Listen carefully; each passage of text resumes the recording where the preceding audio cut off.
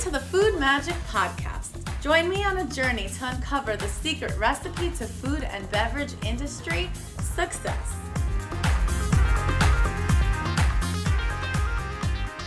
Welcome back to another episode of the Food Magic Podcast. Today, I am ecstatic to introduce you to two people that I highly respect and can't believe that they're on the podcast today. Here we have Jeff Benjamin and Marc Vetri. Welcome. Thank you. Nice to be here. Great to have you here. So let's dive right in. How did the two of you meet? Together, you're such a dynamic duo. You have such different skill sets. We are a dynamic duo, aren't we? My bad. He's the dynamic one. I'm just kind of the guy hanging out. How did we meet? I guess we owe it all to your brother. We do owe it all to Adam. I was at a restaurant in New York, Belle Blue, and he was at, I don't know, where... I worked for Aramark. Yeah, you were working for Aramark, and, he used to stop in the restaurant every now and then and eat, usually with a girl. That was my way of impressing people. Mark come out and cook for us. Yeah. You know that guy? Yeah, I know him. And then it was just like, I was there for about 2 years, and I was looking, I was at sort of the end of the line there, So I started, looking for my own restaurant, and I was looking for a manager, and make sure you tell her the truth. I was looking for a manager. You were not my first choice, or his second choice. It's not something you hold against each other now. I had this awesome guy from Italy who had this awesome accent, Roberto. He was like smooth and suave, and I was like, I really want this guy. And he said, yeah, maybe, and then it just kind of all sort of fell through. So I was like, hey, Jeff, I kind of need someone still. And, he was in the middle of stuff, so... Yeah, it was perfect timing. And so his brother, the reason why we said it was his brother's fault was because his brother was producing an independent movie, and one of the locations was my apartment. And every morning at 6 a.m. I had to vacate my apartment, and craft services was run by Marc and his dad, Sal. Yeah. So I would have coffee with Marc and Sal every morning. Mm-hmm. And I had read in Food Arts magazine that Marc was looking for a location in Philadelphia. So I was like, dude, what's going on here? He's like, well, if you're really interested, if you were serious about that, I didn't think you were serious. And then he called me like a week or two later. Yeah. And July 4th of 98, we came down and looked at this pretty unkept, decrepit building. And he's like, isn't it awesome? It was horrible, man. You walked in and it was just one of those, things that was, just not really looked after. Mm-hmm. You've been at some of the restaurants that were there for like years and years and years, and it's just like, you look underneath everything and it was just like, oh my God, disgusting. Somebody actually fell through from the kitchen to the basement while we were reconstructing it. Oh my goodness. Marc Issa. It was Marc Issa, my buddy from school, so I think I signed the lease July 1st. And then we opened September 22nd, 1998. Just had our 21st anniversary last week. Yeah. Wow. You guys are legally allowed to drink. 21 years, exactly. You're allowed to drink. Yeah. So what are some of the nuggets of wisdom there? I mean, to have a restaurant as successful as yours that's been open for 21 years, what do you think what makes the difference? I mean, I don't really think there's one thing. I think it's the evolution of it. Always evolving. Not to ever just rest on anything. Like, hey, we're doing well. It's just always like new this, new that, new food, new silverware, new lamps, new Murano chandeliers, new everything. People, right? And so when Marc said we went and looked at the space, and it was uncapped, and there hasn't been more than 2 years that have gone by during the past 21 where we didn't do something relatively major. New lamps, new tables, ultimately taking over the second floor. And at the end of every year, it's like one of those, what can we do this year? And there's also, like Marc said, there's no silver, there's no like, hey, if you do this one thing, of course, you can have a 35-seat restaurant that makes you a lot of money. It's, hey, if you do these 30 things and then change to another 30 and then to another, like humility, we got our asses handed to us a few times, right? We made some pretty big mistakes along the way. But I think it's also, and I think this is actually really sort of relevant to like nowadays when everyone like they open up a restaurant and then like 1 year later they're looking they're looking for another restaurant, right? We spent basically 9 years there every day. We were open 6 days a week, and me and him were there every single night. And I think that really helped us out, and because whenever like anyone ate there, they were like, there's Marc and there's him just there every day. He's working the floor, I'm working in the back. So they got used to sort of seeing that. There's not a lot of chefs nowadays that are always at the restaurants. I mean, there are, and those are the ones who are, I think, really, really there still. Really, the Verniks, he's at the restaurant whenever I'm there. The Michael Solomonovs, those are the ones I think who are going to last. Yeah, absolutely. I think there's also no denying that we recognized early on that it took the both of us to do it. It was a different time, 98, right? I mean, chefs, as celebrities were just becoming a thing. It was never something we considered, and the pinnacle of a chef's career was owning one restaurant, right? Exactly. And it was like that was it. And we created this atmosphere where you have to, after opening a restaurant, start looking for number two. He mentioned Greg Bernick, who's been really deliberate about his next step. It's taken him a while to get there, and I think he's going to be successful because of it. Yeah. But we really, we were fortunate that we opened during. Maybe we were blissfully ignorant as to all the stuff that was going on around us. We were just really happy in our little townhouse. So for our guests here, what would you say, what are your particular lanes and how did your partnership work? I would say it's less of 2 lanes and more of a really cool Venn diagram. Yeah. Okay. Because if he specifically stayed in the back of the house and only worried about the quality of the food and kind of the creative, and I specifically stayed in the front of the house and also worried solely about steps of service and perhaps also the finances, we collaborate. So I think a true partnership is collaborative. And yes, we have a lane that we're better at. And, he is certainly always going to be behind the line. I'm always going to be in the front of the house.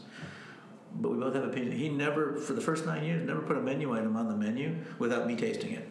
Wow. Now, I wasn't going to veto anything, obviously. But it was like, hey, what do you think of this? What if we added a little more salt? And this, I would never change a step of service without going by him. So, I think people talk a lot about staying in your lane, and I think that really cheats you as a partnership. If you didn't want to have a partnership, that's one thing. But I think you have to have a Venn diagram. Yeah, what he said. I don't know if I could add to any of that. I mean, it was just like, he was the yin for my yang. Everything that all of whenever I made. I mean anything for the menu. I mean, I think that anyone else would have been like, oh yeah, chef, that's really amazing. But he would actually say to me, you know what, this is really good, but maybe this would actually this would actually help it out a little bit. And I go, oh, you know what, that's awesome. It's so it was just really us, working sort of with each other. I mean, Marc, I remember actually a couple years ago was one of the first times I had the opportunity to sit down with you, and I asked you for a piece of advice, and it stuck with me. Oh my God, what did I say? I'm scared. You said one of the most important things in business is learning to say no, so that when you do say yes, you have the energy to execute on the yes. Yes. And you said that within context of expanding your restaurants. You Sure. said no to many concepts along the years. Yeah, well, for the first 9 years, we had tons of offers every way. We're going to make this larger. We're going to do this. I was like, you know what? I'm really happy. You know, I really like having 3 weeks off in August, 1 week off after the new year. I have this little 30-seater. You know, we work. You know, obviously 6 days a week, but but I love it. Mm-hmm. We said no to literally hundreds of offers, I would say. And then obviously when we were each ready for the next thing, you know, that was when we we sort of went for it. But there was a lot. There was a lot of no's. Yeah. So what made it a yes? Why were you ready to expand? And it obviously led you down a really interesting adventure that you're still. Well, I mean, I think it certainly has a little bit something to do with money, you know, finances. You know, I think so. I got married, and this was 2005. So I had the restaurant for now 7 years, and I thought we're doing well, right? I could head to Italy whenever I could order anything online that I wanted. I was very happy, you know. So I got married, and I so I footed the bill for the wedding, and so we got home for the wedding, and me and my wife were just kind of looking at how much money I have left, and we look in the bank account. It's like I've got $5,000, and I'm thinking to myself, hold up, let's see. So I have a house, and I have a huge mortgage, and and have the restaurant, and I was like, I got $5,000 in my name. Oh my gosh, we need to open up another restaurant. We're not making any money. We're really not making any money. I was like, but I'm happy, and everything's going well, But it was still a 30-seater. You can only make a certain amount of money in that. And yes, we were fine. And if I really focus then on sticking the money away, that would have been fine. But we always reinvested also. So all of that went right back into the restaurant always. We would take $15,000 at the end of the year, and we would add things in for the wine list, and then we would then we would spend $30,000 on this and $15,000 on that. So after 7 years of reinvesting, we had this awesome restaurant, but we had nothing, for ourselves. Yeah. I think, we owed it to ourselves to see what was next, and, money certainly had a lot to do with it, and people, right? We weren't ever going to be able to keep great people for very long in such a small place, so we had to make sure we took care of that. Yeah. And I think Marc hit the nail on the head. We were happy, so just making sure that the next thing we did kept us happy, right? And so it took us 9 years, and I think the other thing that, is unique to our company is we do a lot of things based on gut, which I think there's not a single professor across that river that we're sitting across from right now that would let us say this in a business class. But, we were standing on the ground of Osteria, of what was going to become Osteria, and Marc looked at me and goes, I think we could do this. And that was it. That's all it took. And that actually happened a lot. through a lot of the things we did. There were times where we just walked into this. It happened at Vetri. He walked into this gross space and said, "I think I can make this happen." So, I think it was some gut. There was some, financial attributes, and there was personal growth. But really, it just felt right. Yeah. I would also say that. I think the model that that actually worked, for us, if you ask the economics guys over there, they would say, no, that won't work. I mean, I think, we did everything sort of opposite of what the rules are. Like we started with 39 seats, then we went to 34 seats, then we went to 30 seats. So the economics there really doesn't make any sense, because you want more seats in order to make more.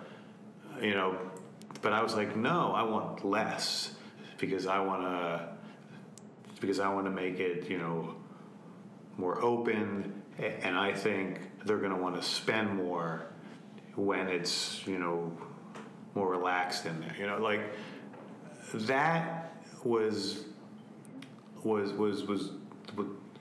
opposite of everything that I learned. When I was I was at LeBeau. Yeah. So. Shout out to LeBeau. Also a LeBeau graduate. Shout out to LeBeau graduates. Yeah, 1990. I'm a little older than you, but so even the way that we financed the restaurants was was just not what anyone else was sort of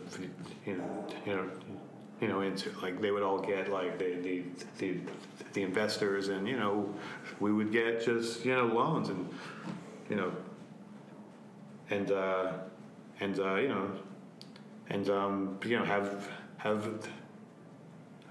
have the houses on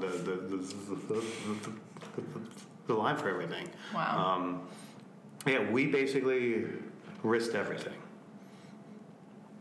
And it worked out, which is awesome. It worked out. Seems to be working out. Yeah. Yes. Seems to be working out. Yeah, but it's a risk, Yeah.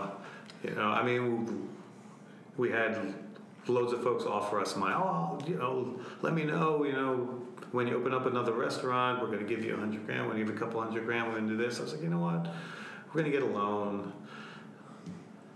I'm going to sign my house away again. I'm going to refinance it again. I remember when we opened up Amis. Ooh, that was loud. When we opened up the Amis, I was married, and we were having our third. So Mario, he's my youngest.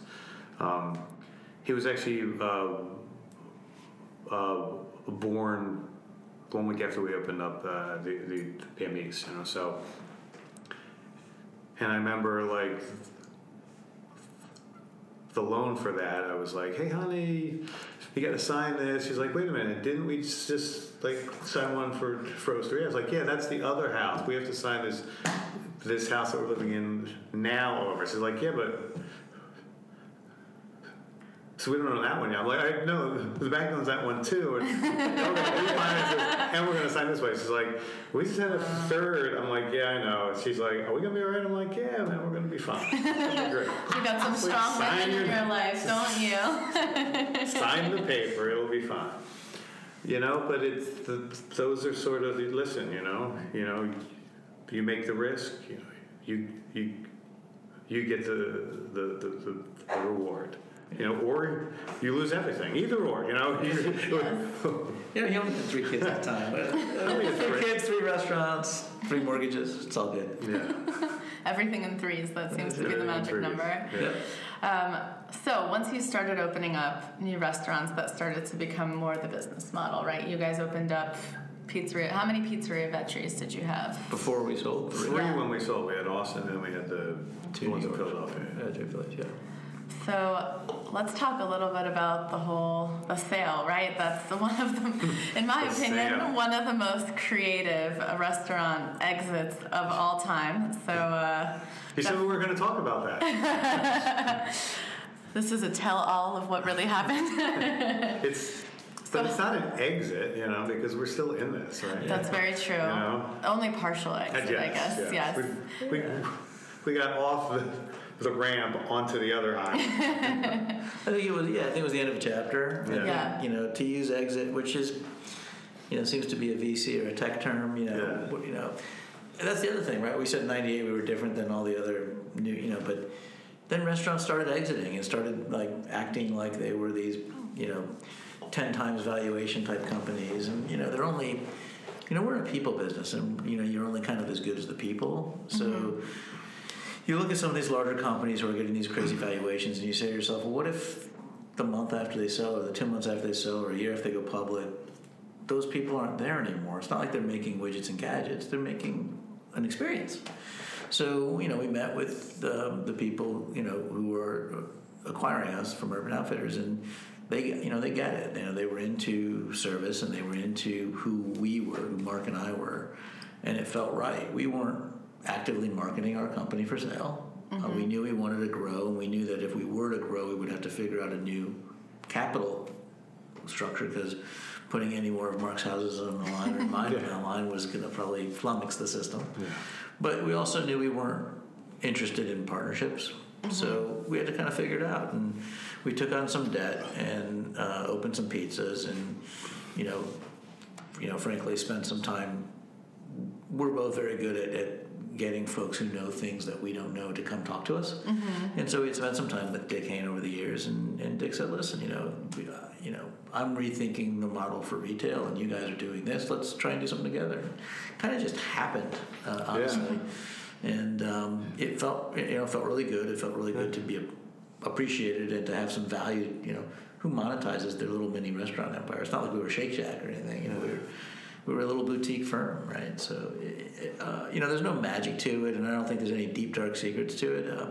We did it. We did the deal. It was both. It was lucrative both financially and from a human capital standpoint. People were able to increase their careers who worked for us, and that was fun to watch. And here we are 3 years removed from the transaction, and Marc and I are now relaunching. We kept the original Vetri when we sold, which was a huge piece of the deal, and I think, again, if we were a traditional acquisition, we wouldn't have been allowed to keep anything. Right. We kept Vetri, and now we've re-upped on that and opened a second one, and we're opening another pasta place in a few months, and working on a couple of other deals together, and we've got this Fiddler Club that we're working on together, and I think we've just started chapter 2. Yeah, it's been a fun ride. And I think the whole the urban thing was just kind of one of those things. I mean, we were not looking for it. Nobody opens up. I mean, the restaurant and thinks, one day I'm going to open up a lot of restaurants, and then I'm going to be able to sell them. That's just not anything that anyone in the industry ever really thinks about. So the fact that happened was, I still think it was just a little bit of luck, a little bit of this, a little bit of that, but it just worked out. I wouldn't,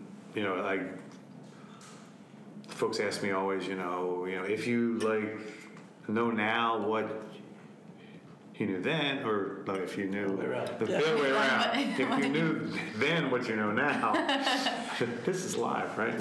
If you knew then what you know now, would you still do it? And I'm like, yes. Yeah, it was amazing. We were very lucky, and I really love the road we're on now. Yeah. I mean, the big thing, obviously, for for me was to be able to hold on to the original restaurant Vetri. I mean that's my heart and soul.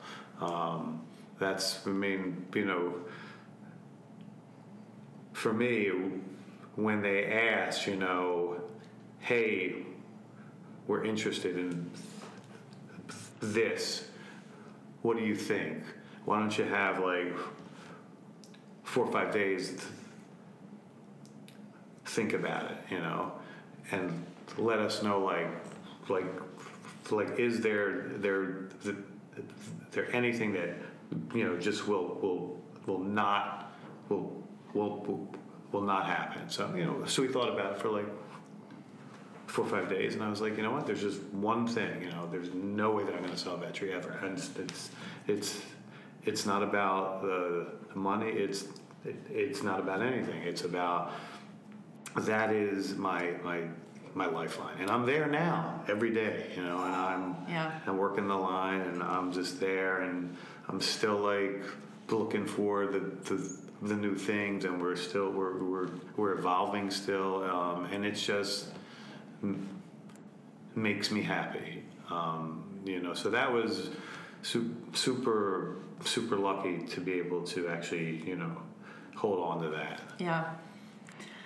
Can we talk a little bit about behind the looking glass, right? What was it like to switch your corporate offices and now become part of Urban? And, you guys were supposed to stay for a certain amount of time, and you may or may not have stayed through the whole amount of time that was originally promised. So what was that like, switching from your family Well, you have style? to ask him that, because I didn't really switch anything. I used to run the restaurants, and I still run the restaurants afterwards, and maybe that was one of the issues why I left, because I didn't change, so that was my fault. But I am sort of, I don't know. That was it.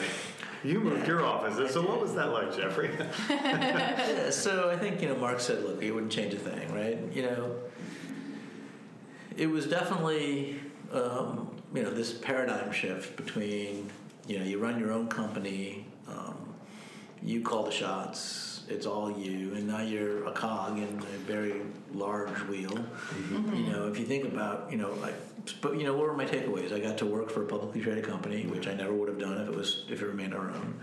I got to see the inner workings of how that happens, and what the pain points of you shift from being able to concern yourself with the size of napkins and what does that say, if I use a white napkin and a woman's wearing a black dress, and how do I address that, to what are the analysts going to say about our performance last quarter? Yeah. Right? Mm-hmm. So I think to me, it was an education more than anything else. For the first time, I guess on paper, to some extent, Marc's been my boss for a very long time, but that never really felt that way. And so for the first time in, a couple decades, I had someone I needed to report to, and I was held accountable for a lot of things that I held myself accountable for before. Mm-hmm.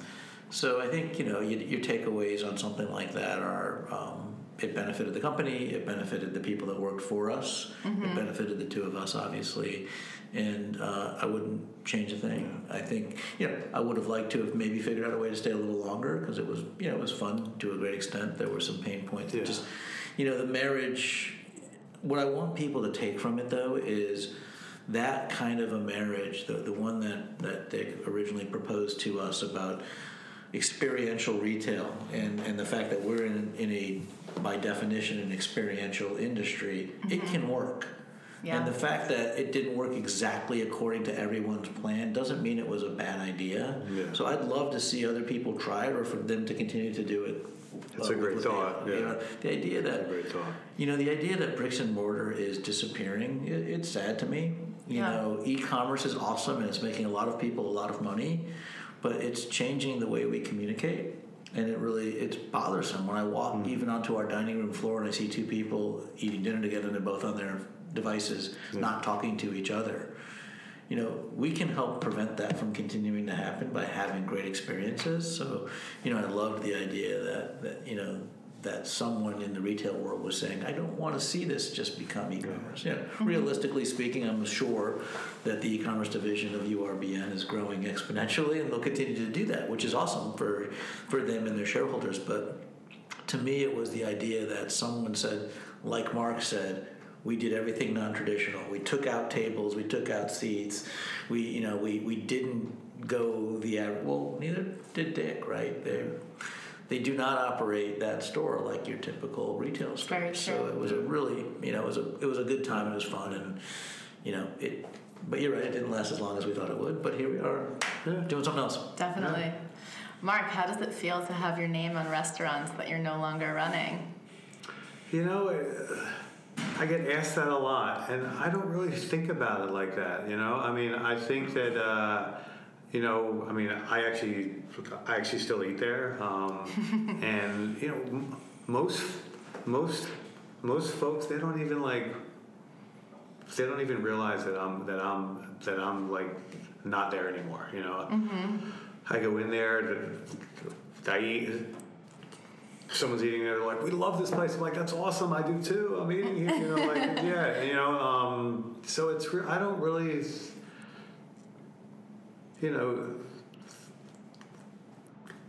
Think about it. I don't think that I manifest things the way that everyone else does. Where, oh my God, my name's there. This is awful. I don't own that. How do I get it? I don't. It's really it's sort of awesome to have like your name out there, and it's like almost not even yours anymore. I've almost handed the name over to like the city, and it's like theirs now. So I don't know. I just it's not really something that I just really think about much, honestly. Yeah. So you guys have worked together for many years. There must have been difficult moments. There must have been beautiful moments. What would you say to people out there that have partners? What's something that has helped with the longevity of your friendship and working relationship? I mean, honestly, we haven't had these yes, you read about these other folks that have had knockdown, yelling, I'm not speaking to you for a month. We've never had any of that shit happen, to be honest. But yeah, he's been mad at me and he'll storm out of the room and he'll be mad at me for an hour. But, other than that, I can't think of any major thing that has ever really, really happened. I think we just know one another really well, and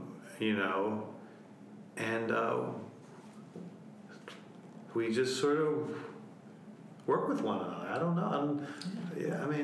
I think it's important that we kind of get each other emotionally, and so what happens, if I think we both come at everything from the angle of what we think is best for us and for the business, and so what will happen is when I get on those occasions where I get angry and storm out of the room, or he shoots off a snarky text to me.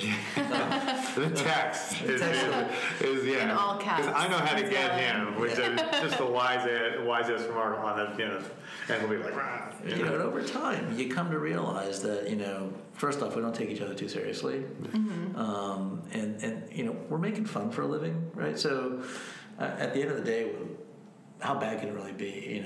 If I get really frustrated because he cares so much about the napkins in the dining room that I'm going to argue with him over, really? Yeah.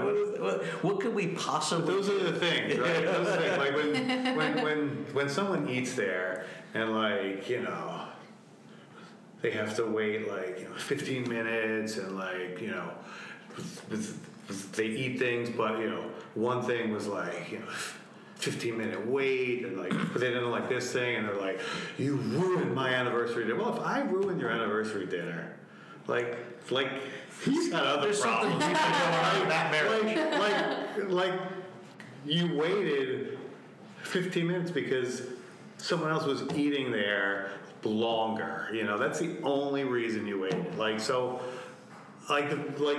can write me this letter, wait up, and I ruined your anniversary.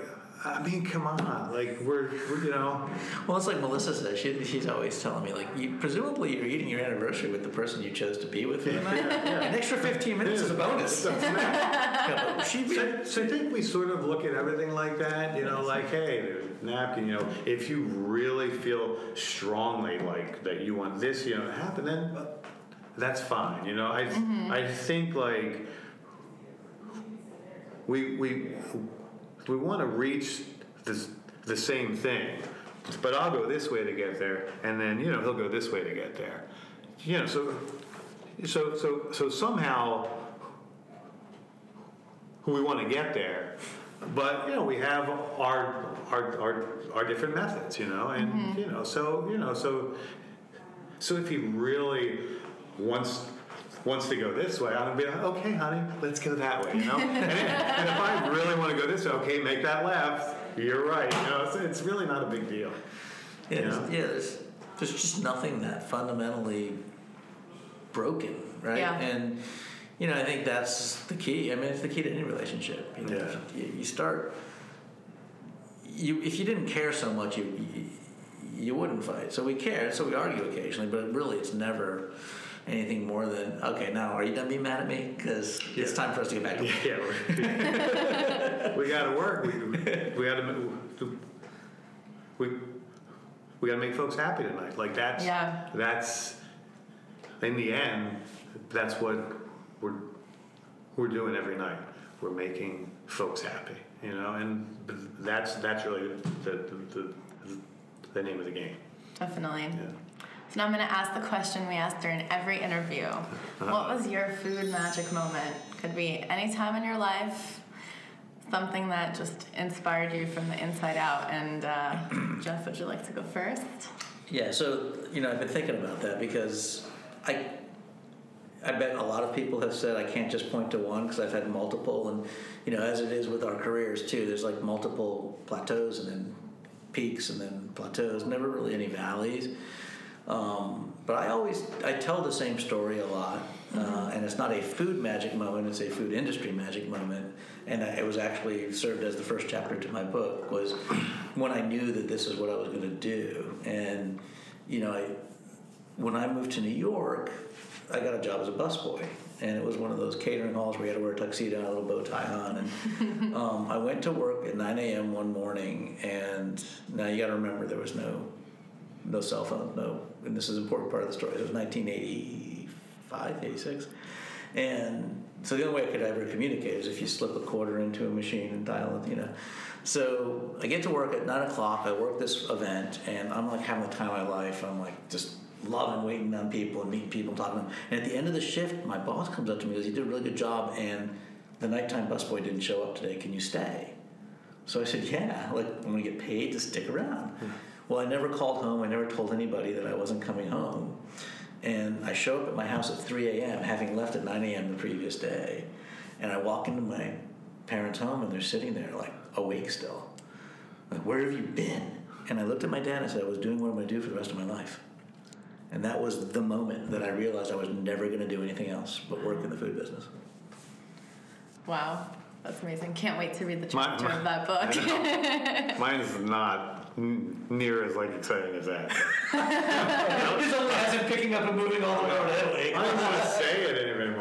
After that story. No, I mean, yes, I think that I've had numerous aha moments. But I'm always gonna head back to when I was 9 years old, 11 years old. The big meals. We used to have with my father's mom and dad. We used to go down to South Philadelphia. For the weekend and have the macaroni and meatballs and the lasagnas and all of that, awesome sort of South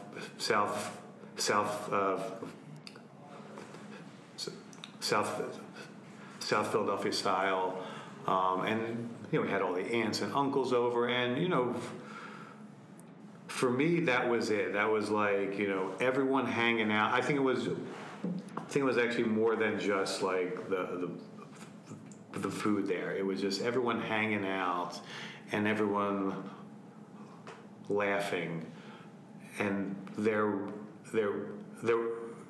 was also food, and I think about any real sort of happy sort of moment, and there was always like some food, so it's like for me, happy moments equals like also really good food. So that was always what I used to really think about. But it was those the Sicilian meals, with all of that awesome food, hanging out, all the family there, that just made me want to eat and learn more about the food and everything. So yeah, I love that. Food always brings people together. Food always brings people together. I like to say it's the centerpiece of human connection. Yes. Always breaks the ice. I agree. So you never went to culinary school. No. Can we touch on that for a moment? Sure. How did you, as much as you loved food, you studied business, so how'd you end up back in food? Marketing and finance, LeBeau, 1990. I had a solid C average. I was never really, I never really went to the actual school much, but I was there. And that was it though. I used to work, when I was like 14, 15 years old, 16 years old. I used to work like after school in some of the local the restaurants, and I just always loved learning about food, and I think it all sort of stems from those the Sunday meals. I used to love learning about it, and then sort of went to LeBeau. I used to work 3 nights a week at the New Deck. Then I worked at the White Dog, and I just always, there was like something about working the line and the movement of it. So whenever I could also find myself making like a living doing that as well. So I just always started like working in the restaurants, and then so moved out to Los Angeles in 1990, right after school. And I went out there to go to the music school, and I did that for a year. But I used to work nights.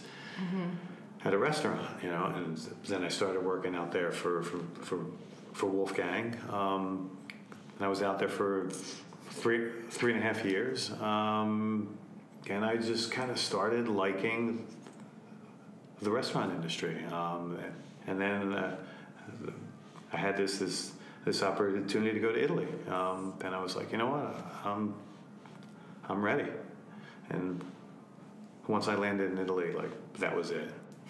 I just was like, this is all I want to do. Yeah. And Jeff, for you, something that has always stood out to me is the way that you are about family and the way that people talk about working with you. Can you touch a little bit about the role of family and how that's, I mean, your daughters are amazing, your wife is amazing, so just a little bit about balancing that along with your career. Yeah, well, and it's been a tough balance, made less tough because Melissa's been a part of it since almost the beginning. I mean, she joined us here in Philadelphia a year after we opened the restaurant, so she got to see how the sausage was getting made. And, we jokingly call those the salad days. And she used to sit in the back of the kitchen and eat spaghetti and tomato sauce at the end of every shift while we were cleaning up. And that was the time we got to spend together. And, I think, we grew up in a generation where, I think Marc alluded to the fact, food meant family, and family meant, like, if you were together with the family, there's a food, right? Well, we grew up, and again, not to rail against technology. I love technology. I have tons of devices that I communicate on, but we got together every single night and had dinner with the family growing up. And, my father worked a lot, and he wasn't around a lot, and oftentimes he would actually go back to work after dinner. Mm-hmm. But he was home for dinner every single night, and that was what we did together. Mm-hmm. And between watching the Cubs play baseball and having dinner with my dad, that was the time I got to spend. And so that became important. And the fact that we are in an industry that supplies a pretty big component of that mm-hmm. is important to me. And so while my immediate family, my wife and 2 daughters and my dog, are very important, probably the most important thing that I will ever be a part of, we did create this company called the Vetri family, and it was deliberate that we called it that because you joined us and you were going to be with us for 70 hours a week. You had to enjoy being with us. And so treating people with dignity and respect and, are we 100% on that? Probably not. But, we do a lot of soul searching and we get to know a lot of people. And by and large, I think we created an environment where people love to come be with us. And if they have to be somewhere to earn a living, being with us is a pretty good deal, I think. And we tend to reciprocate, which is why we had health benefits while both of our houses were on mortgage still. And while we had a 401k very early on with a match. And, it was all in the effort to create a family. And in the time that we've been in business now, 21 years, we've seen many, many, many staff members start their families and go to weddings and go to, baby namings and watch kids get born. And we've seen funerals, we've watched life cycles. So it's been an important aspect to creating this business. Yes, definitely. Well, you can taste it in the food and you can feel it in the atmosphere when you step into your restaurant. So thank you. We hope so. Yeah. Thank you. That's the idea. Definitely. Do you guys have any parting thoughts?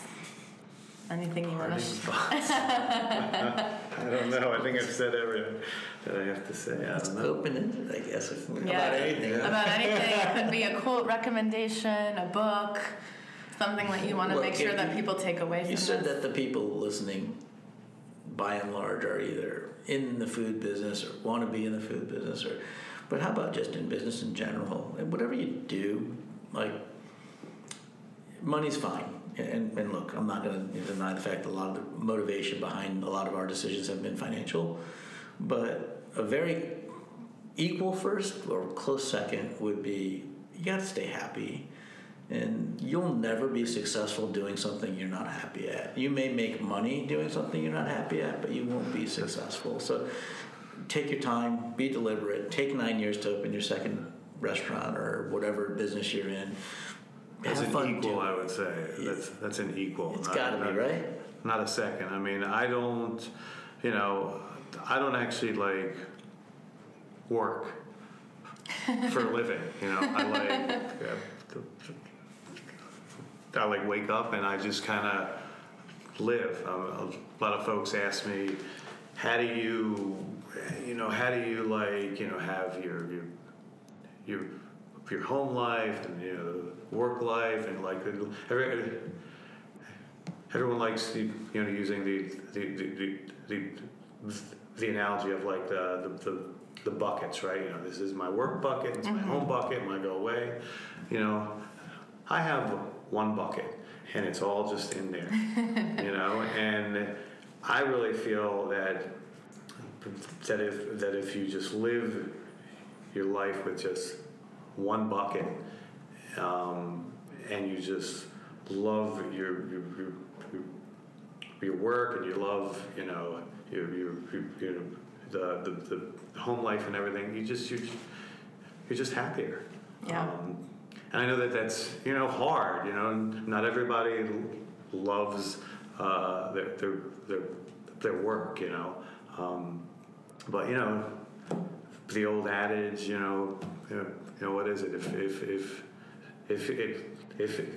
If you love what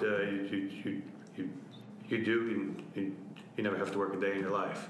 Yeah. I mean, that's true. My life. Yeah. I love that. I read in a book that this world is the playground for the spirit to come and have fun and to learn. Have fun, and it's not about the money, that will happen if you're having fun. You're happy and you're having fun. And you're contributing. Exactly. Yeah. Thank you so much for your time and energy today. It's such a pleasure to get to know the story behind Vetri and the beautiful family and empire you guys have built together. Thank you so much. Our pleasure. Thanks for having us. Yeah. Oop! Looks like we're all out of time for today. Thanks so much for tuning in to discover the secret recipe to food and beverage industry success. Make sure to tune in to next week's episode. And in the meantime, spread the love. Check us out on Instagram or our website, Food Magic Podcast. Mwah!